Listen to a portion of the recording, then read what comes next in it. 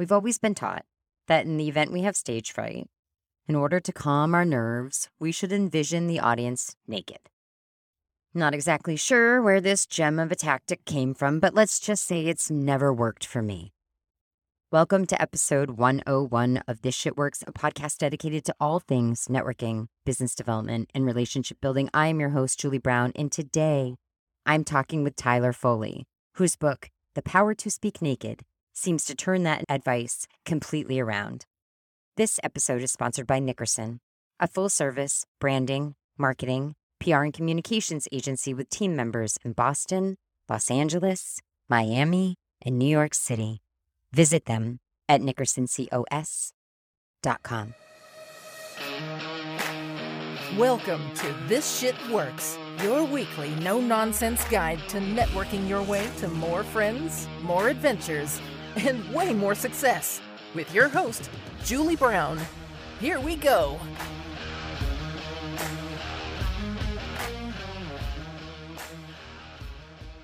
Okay, maybe it doesn't actually turn that advice completely around. Tyler isn't suggesting you actually speak naked, unless, of course, you're a member of a nudist colony, and then by all means, rock out with your cock out. I think Tyler means that we should be figuratively naked, as in willing to share our stories, willing to be raw and honest and open. I could be totally wrong, and I guess we'll find out in a moment, but when Tyler reached out to me, he said that he believes being a good storyteller can make you a better networker, and that's what this whole podcast is about. So without further ado, let's get Tyler in here so we can learn all how to be better networkers through storytelling. Tyler, welcome to the podcast. Oh, Julie, thank you so much for having me. I've had this circled on my calendar for a little bit. I just love This Shit Works. Oh, that's so nice to hear. So let's just jump into it. I've heard you say, everybody knows I do copious amounts of research on all of the guests. And I've heard you say in a previous podcast or speech that you don't believe that people are afraid of public speaking or even conversations, networking conversations. We're afraid of being judged. Yeah, I find that most people, when they say that they have a fear of public speaking, what they really mean is they have a fear of public judgment, that when the spotlight is on them, when eyes are on them, that they are going to be perceived negatively. And it's that story in our head that we're telling ourselves that tends to lead us down this path, this mistaken belief that we're afraid of public speaking. Mm-hmm. I had a gentleman on the podcast a little while ago, Fred Joyal. He is the guy who invented 1-800-DENTIST. And he has a book called How to Be Super Bold, like Super Bold in 90, Shy to Super Bold in 90 days. And he said something that was really, really interesting. And he said, embarrassment is a decision. You decide to be embarrassed. And so it sounds like you're saying something very similar. Like we're deciding that we're afraid of what people are going to think of us.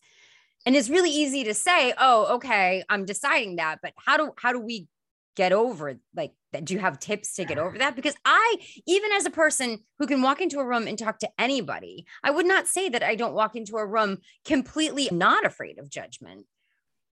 Well, and that's usually it. It's understanding that it is a choice, that a lot of human behaviors, although deep-rooted and a lot of times automatic, based on a subconscious level, we still have conscious choice over each one of them. Like I used to do stunt work in film and television, and I'm by no means a stunt man. I'm an actor who did stunt work, but I had the privilege of doing a couple of high falls.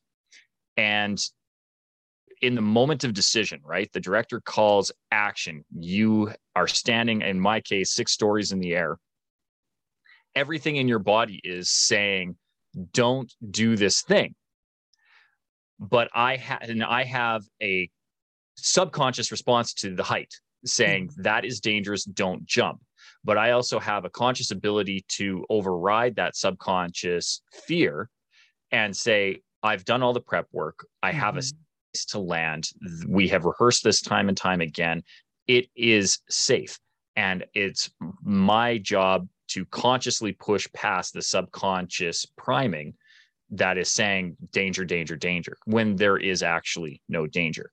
And that's an extreme example because that's jumping out of windows. There are things that could go wrong with walking into a room full of strangers.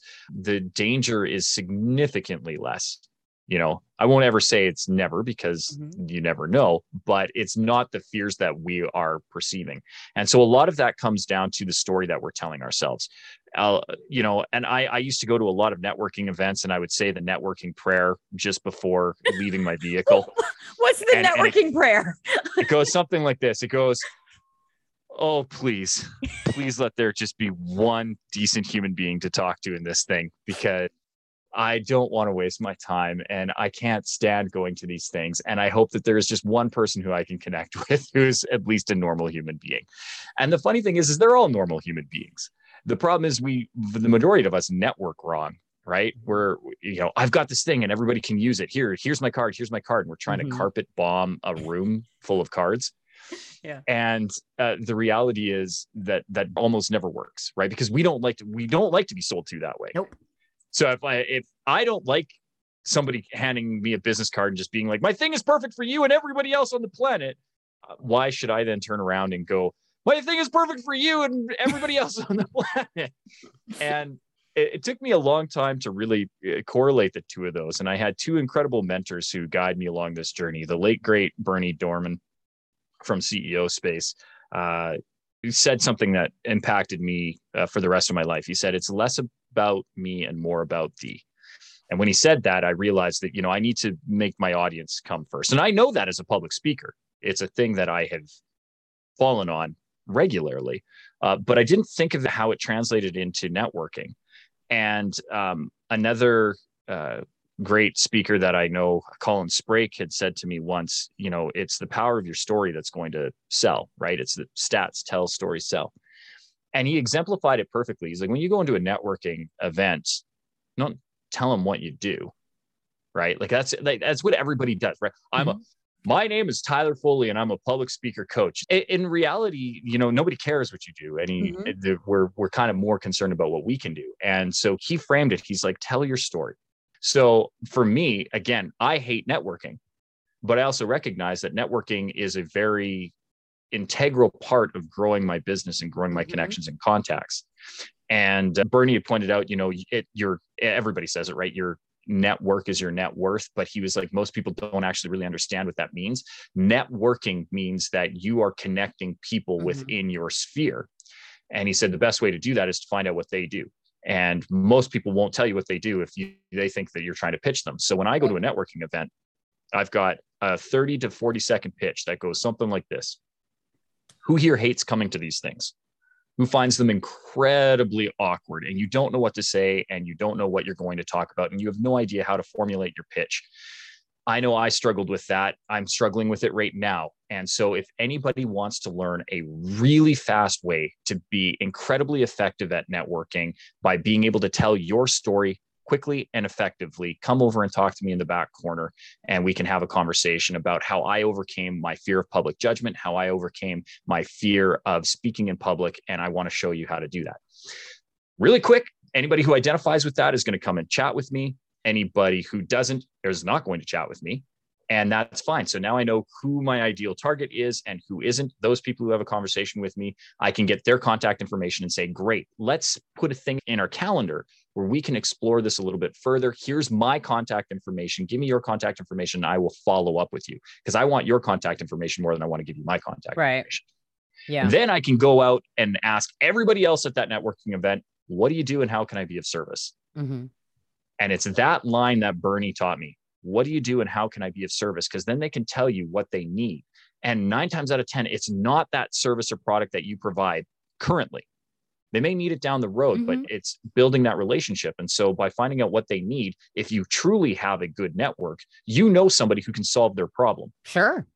And then you introduce them. You say, great, I know this person who can do this thing. Or if you don't know the person, you'd be like, well, let me make a note of that.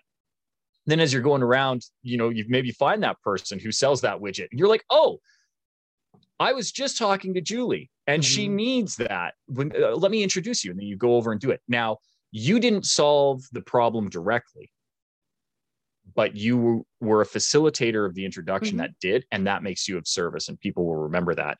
And a lot of that comes down to just storytelling and learning how to use your story to draw people towards you. So talk about that. I have a million stories. I live a very interesting, funny life. But what if somebody's sitting here going, I don't have a story. I certainly don't have a story that's an appropriate for a networking conversation. Sidebar, they're all appropriate unless they're about like politics and religion and all that stuff. And even then, sometimes they have their place. You just have to know how to tell them right. Yeah. So what do you, how can someone tease a story out about themselves? Well, so first of all, you're right. Everybody has a story. Mm-hmm. And if it's important to you, it's important to your ideal audience. And I think that's the key is people are trying to impress everyone. And in doing so, impress no one. Mm-hmm. Right. But if you know who your target audience is, or if you want to discover your target audience, usually the thing you're afraid to say is what your ideal audience needs to hear. Mm-hmm.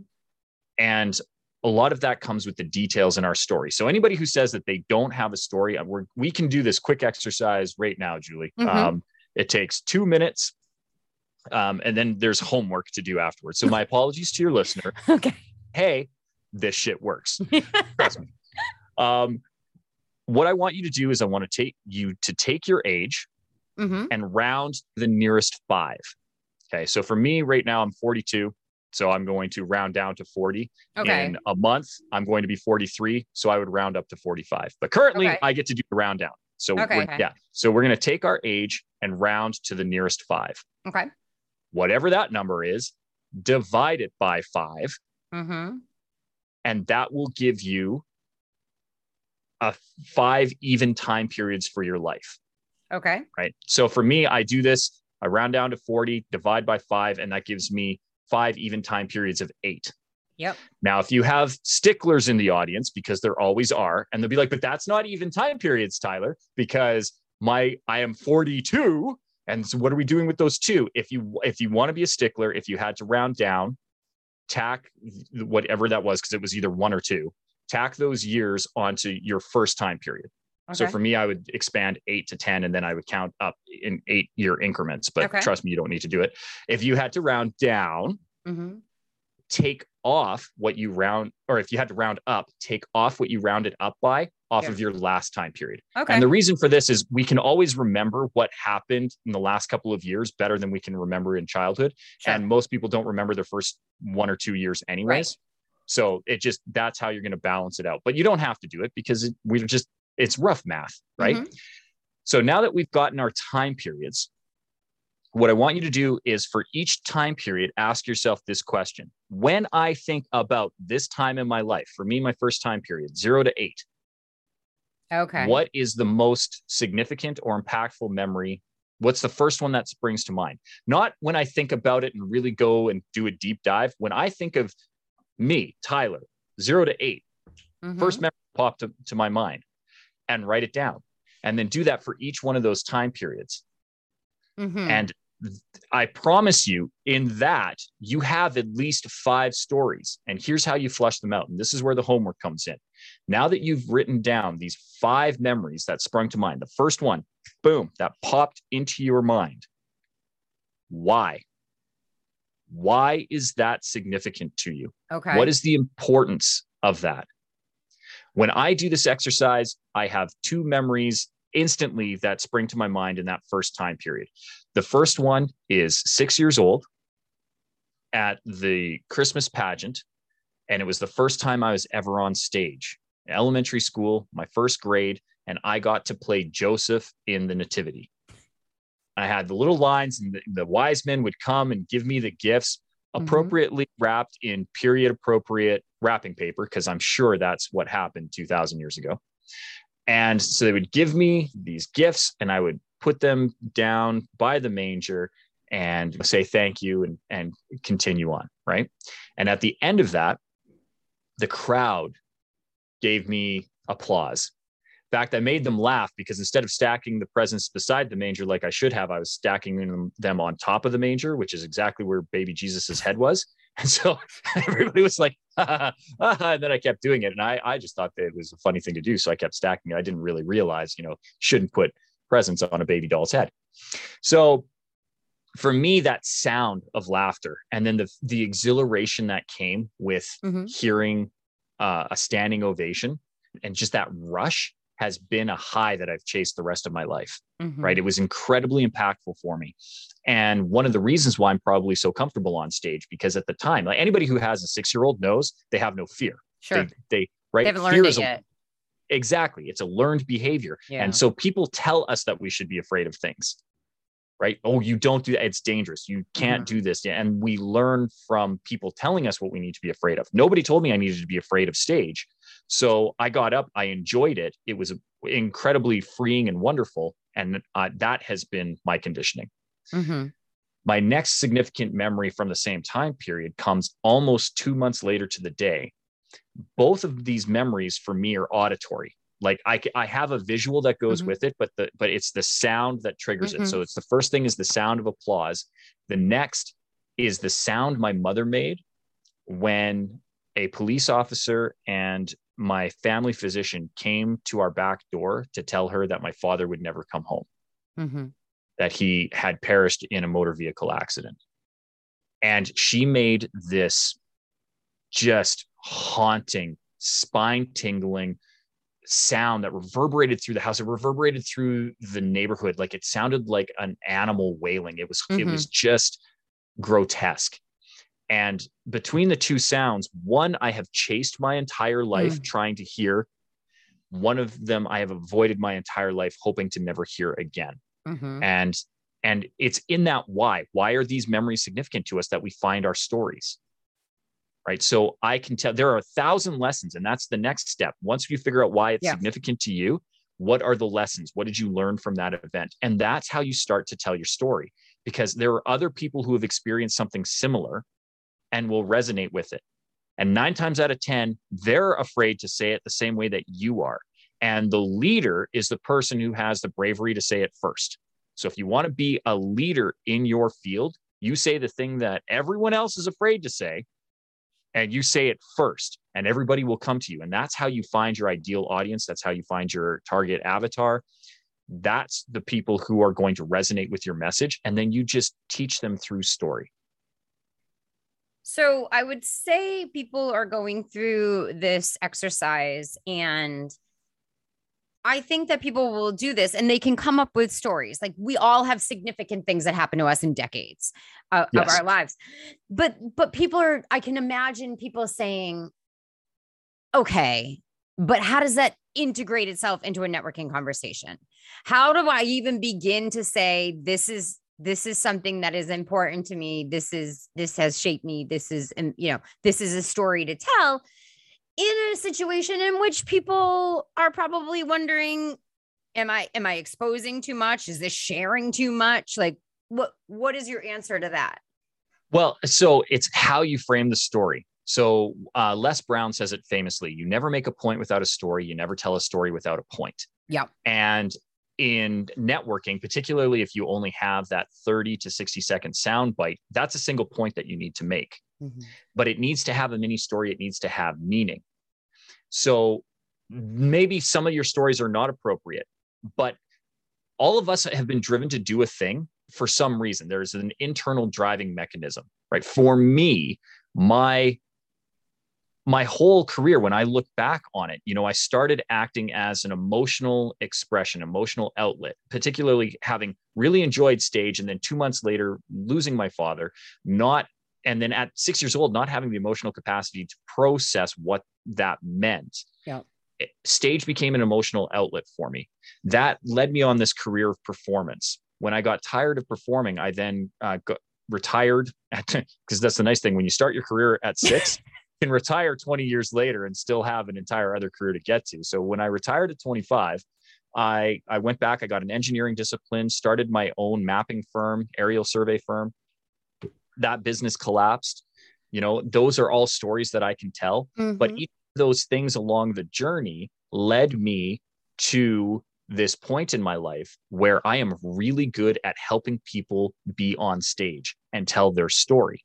So when I want to tell people that that's what I do, I need to acknowledge how I have felt in some of these situations. Okay. Like as a trained performer, you would think that I would feel comfortable. Everybody assumes that I'm an extrovert.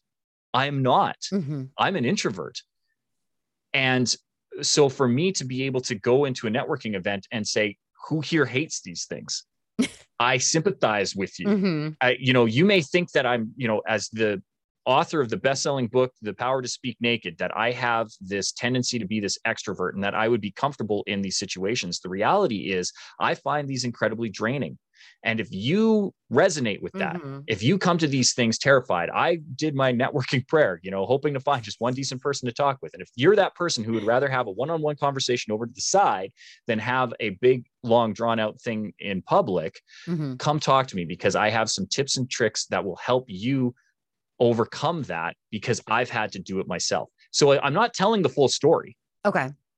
I'm giving an emotional connection to bits of the story. And then when they come, that's when I can open up a little bit more about the story. This is how I came to be here. This is how I came to overcome it. These are some of you start to drop it. And then if you have to expand that into your business, you want to have a really powerful web page, tell them personally why you opened that business.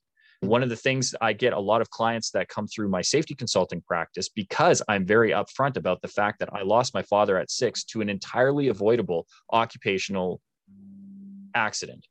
He was fatigued from working 16-hour days, 10 days in a row, which is supposed to be illegal. But because he was an entrepreneur, because he was his own boss, there was no oversight onto it. Yeah. And so my consulting practice focuses on small businesses who need to have safety programs. And and I tell them exactly why that is so critical to me, because again, my life decisions have been set up based on that first sound. Now that's a significant memory for me. And I have a lot that tie to that. So we're talking a lot about speaking in networking situations, but I believe one of the fastest, best ways to grow your company is to find venues, events in which you have a microphone, in which you have a voice, in which you can speak.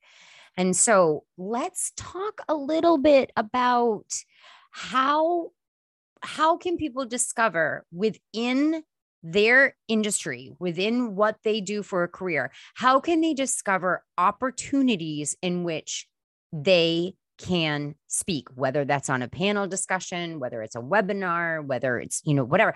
How can people discover, because I'm just going to say it is one of the best ways to grow your business is to be a thought leader and speak on your subject.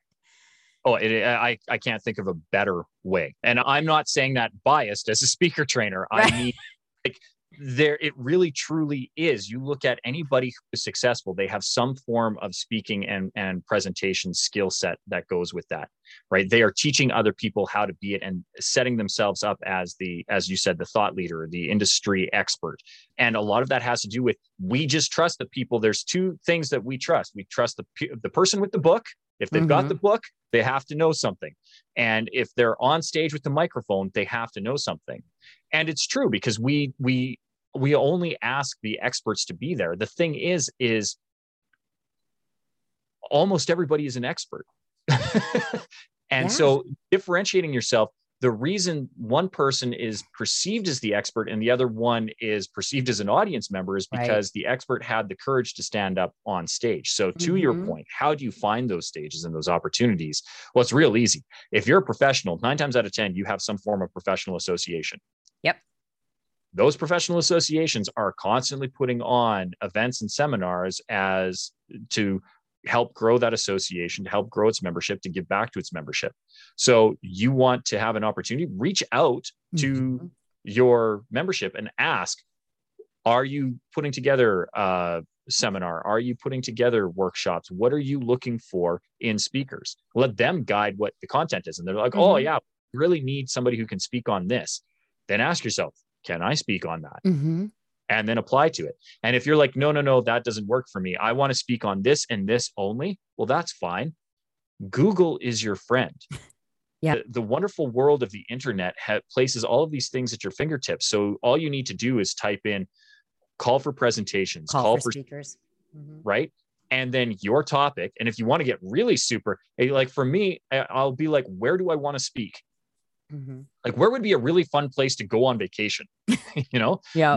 When my daughter was younger, she still is, but when she was younger, she was obsessed with space and NASA.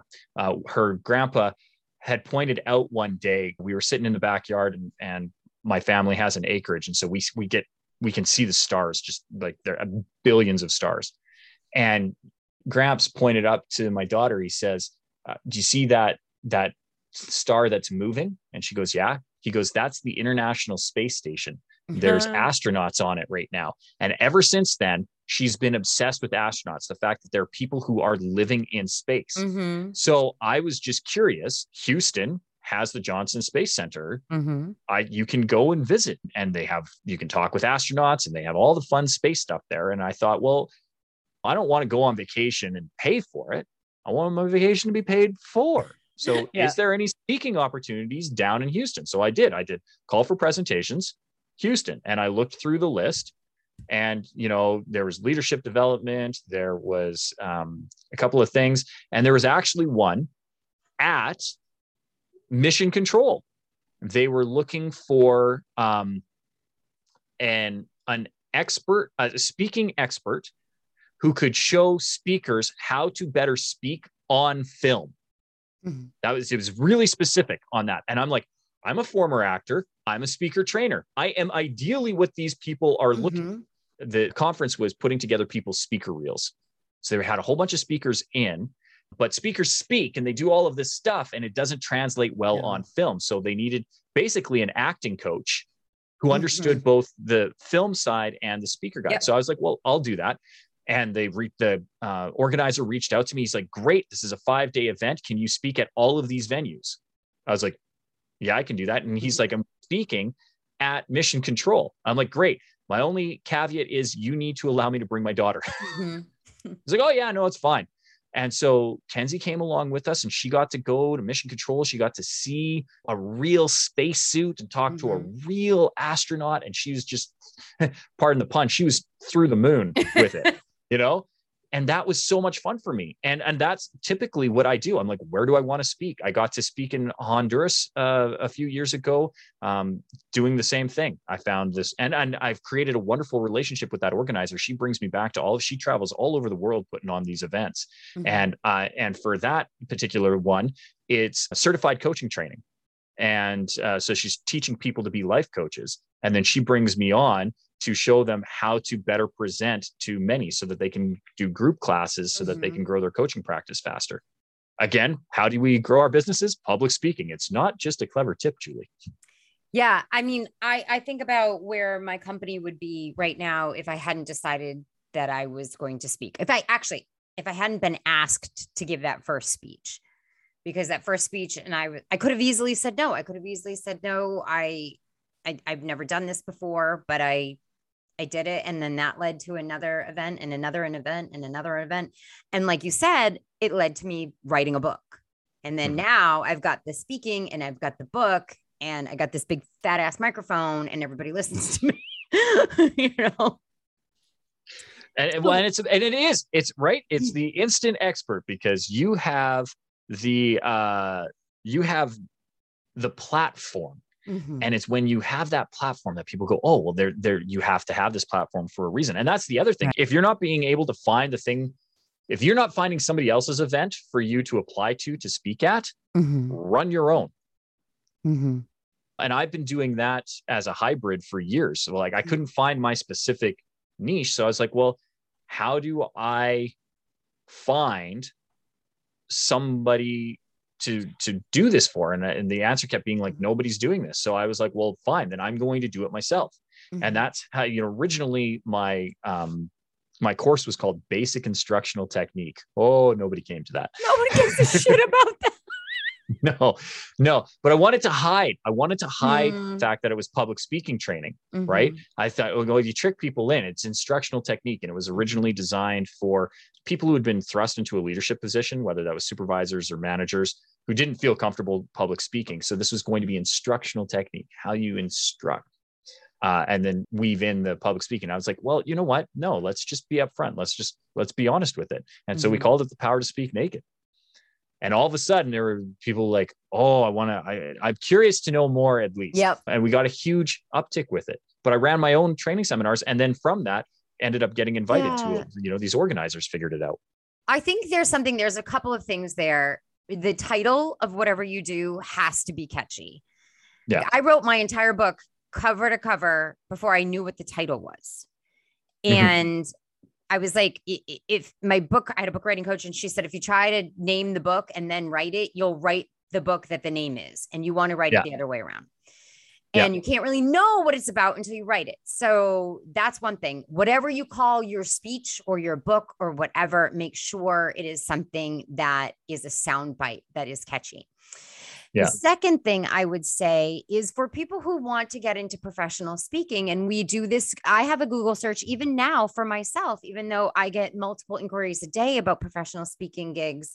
I have a Google alert every week that gives me call for speakers, call for presentations, so I can see what is being talked about out there and what conferences are out there. And I think the listener should know that you have to put in, it's called a call for presentations because you have to write about what you're going to speak about. So that's a good place for you to start weaving your story into what you're an expert in, because your presentation is only going to be accepted if it stands out from the other presentations. So how do you suggest that people write better call for speakers or call for presentations, use storytelling within that, because that's how they're going to get selected for their first speeches?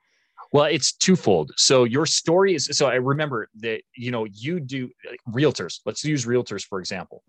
There are in my city alone, over 10,000 realtors.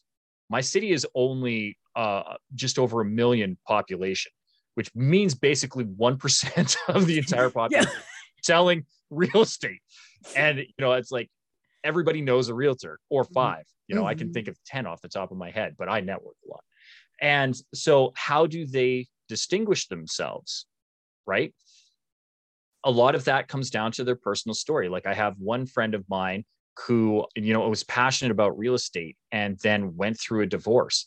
And she went, there are 3 transactions here for every divorced couple because they're selling the house they lived in. Yeah. And then they both have to buy one. Yep. And she's like, normally I'm, selling a house, buying a house. But if I specialize in this divorce thing, I get 3 transactions out of it. And, but the thing she was afraid to say was because her whole identity was around her and her husband and the happy little life and the white picket fence that they had done.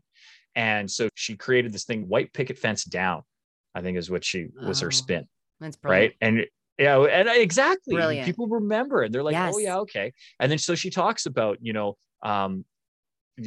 understanding the specific needs of divorced couples. And that was her niche. That was her, they called the blue ocean. Like that was her blue ocean. She's like, no, this is the only people this is the only people selling to divorced couples. Are you getting a divorce? You're going to need to divide your assets. Do you want to do it with who understands, who can negotiate separately with you too? And also understand the emotions that go into that sort of. Exactly. And that's the thing. And so she talks, when she's talking about it on her website, she talks about my world collapsed 5 years ago when my husband came to me and said that we didn't want to be married anymore. And I was wrapped up. My identity, even my name, my business name is wrapped up in his last name. Exactly. And, and so she talks about understanding that thing. And those are the people who resonate with her.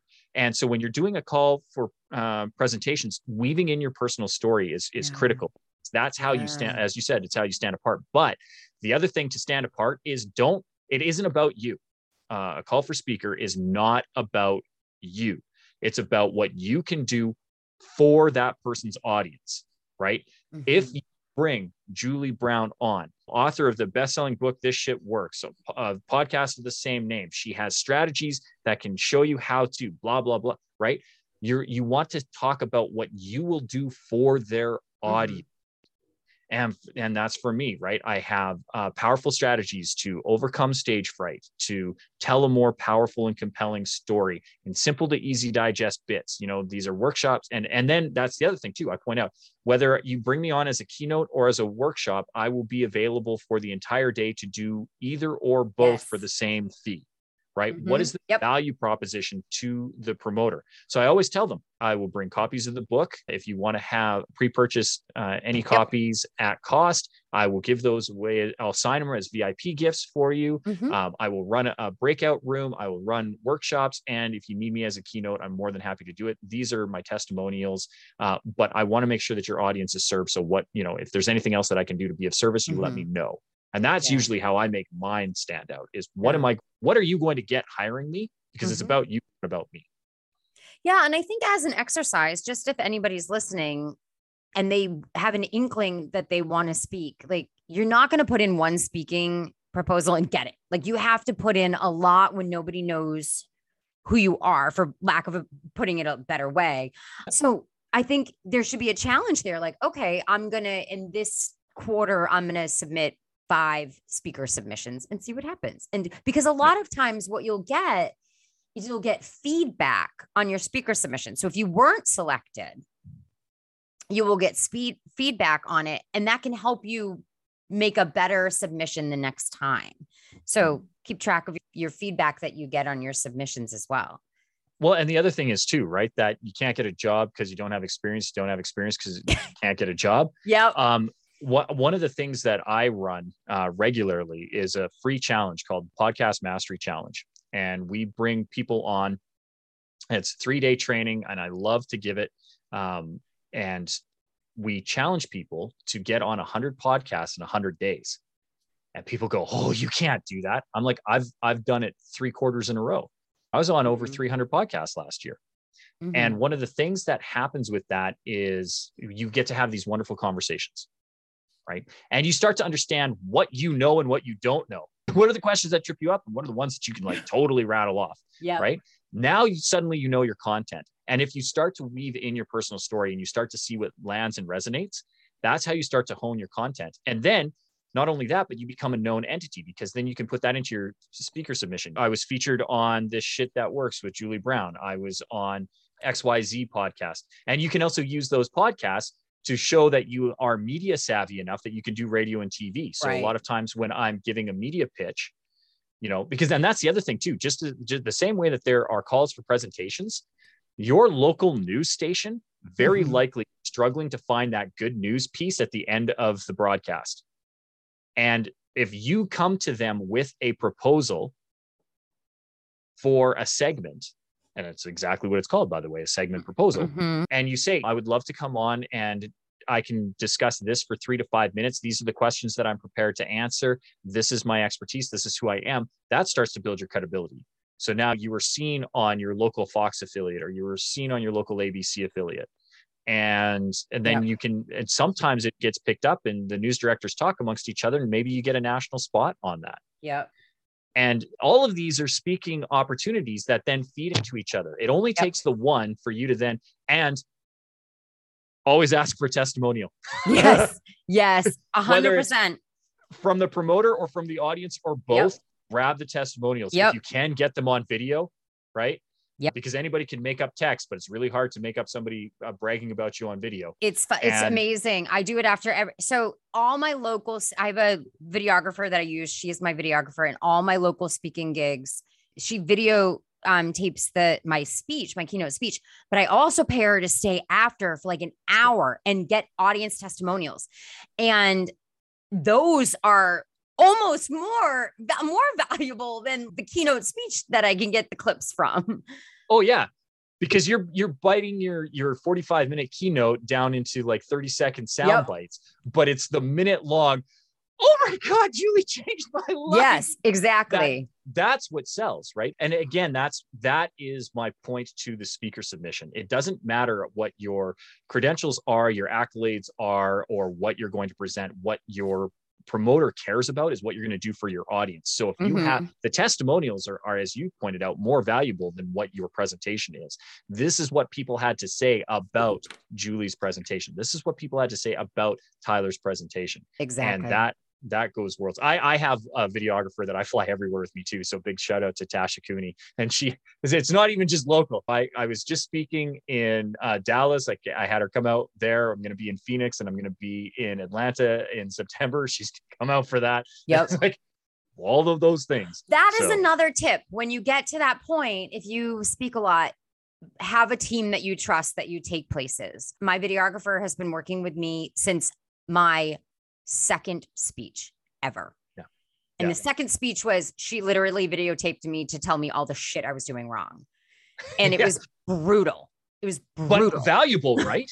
Valuable, but brutal. Yeah. And so 5 years of speeches she's been taping for me. And that's how I started working with Tasha. So when we run both the Power to Speak Naked and the Power of Influence events, 3-day workshop, 5-day seminar, we have all of our participants filmed as part of it so that they can get that, because it's so real easy for me to be like, and how did you feel in that moment? And then ask the audience, how did you feel? Did that resonate? Whatever. But for them to be able to see what their tics are, what their habits are, how they're perceived, because it's really hard, because you can't see how you are perceived until you actually see it on video. And then what do? Have everybody have the opportunity to give testimonials. What did you think of that speech? And then Tasha runs around and everybody, and all of a sudden they've gotten 10 to 12 testimonials over the course of the 5 days. They've honed and practiced their craft. They've got a really good, powerful presentation and story, and off to the races they go. Perfect. So if people want to learn more about that workshop, seminar, how to work with you, how can they find you? How can they work with you? Well, the best thing to do is to go to my website, which is SeanTylerFoley.com. And Sean is spelled the proper Irish way, SeanTylerFoley.com. So SeanTylerFoley.com. And if they do go there, I would ask a favor first. Before visiting my website, you're already listening to This Shit Works.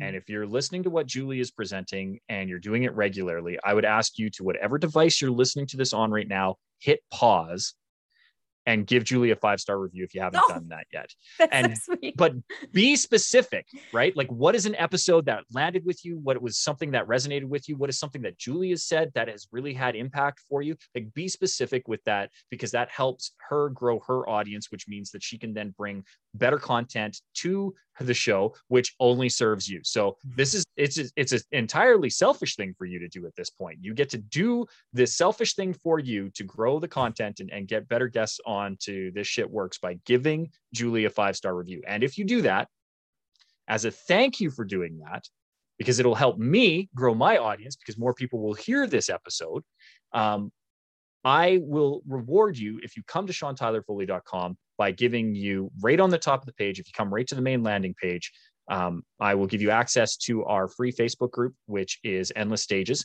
Don't go to it through Facebook, though, because you can get there. But if you come through the website, go to SeanTylerFoley.com and join the Endless Stages Facebook group through the website. I will give you a free download of my book, which is The Power to Speak Naked. I will also give you access to my Drop the Mic speaker training series. And super bonus, we give you a 20-minute one-on-one with me. And it's not a weird triage sales pitchy thing. I hate those. I write, do unto others as you would have others do unto you. I hate getting business cards handed to me, so I don't have business cards to other people. I hate when people are like, here's your free little one-on-one session, and then they're trying to sell me an $8,000 coaching package. That is not, it's just, you have questions for me, that's a quick way. It's 20 minutes on my calendar. I slot out 4 of those a day for people to take advantage of. And I absolutely love having those conversations. So no sales pitch with that. And it's free gift to your listeners, but only what do they got to do that?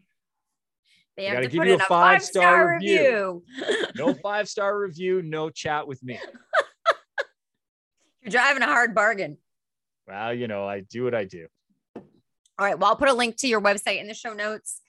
And thank you so much for being here. This was so fun. Oh, thank you for having me. It was a joy and a pleasure to be on. I really did have this one circled on the calendar. And like I said, I do a lot of podcasts. There's very few that I get up and excited for. I was up and excited for this one. Oh, thank you. One thing I realized in this interview is that we all have stories, decades of them. But we don't sit down and think about how these stories, these events in our lives have shaped us, and how we can use those stories to better connect with other people. Stories have always helped us connect person to person, generation to generation. Our history is made up of the stories we tell and pass down. So why don't we use them more in business as a way to connect with people, when it is one of the oldest forms of communication and connection? I love that my conversation with Tyler dove into how you can look for and find opportunities to speak. I can guarantee that there is no shortage of stages for you to try to be on if you look for them. The moment I agreed to that first speaking engagement is the moment my business changed and I found something new in my career I didn't even know I wanted. Your experience matters. Your expertise matters. Do not let the fear of judgment from other people you don't even know stand in the way of telling your story and sharing your expertise. Oh, do I have a cocktail for this week? And it's exactly what you're going to be if you decide to get on that stage and share your story. It's the Naked and Famous. Here's what you're going to need. 1 ounce of mezcal, 1 ounce of yellow or green chartreuse, 1 ounce of Aperol, and 1 ounce of freshly squeezed lime juice. Add the mezcal, chartreuse, Aperol, and lime juice to a cocktail shaker. Fill it with 2 handfuls of ice and shake until cold. Strain into a cocktail glass. If desired, garnish with a lime wedge. All right, friends, that's it for this week. As always, thank you for being here and for listening. Until next week, cheers. Hey, thanks for taking the time to listen. Be sure to subscribe to the podcast so you never miss a tip. And remember, you can unapologetically be who you authentically are and still be wildly successful. That's a fact. See you next week on This Shit Works.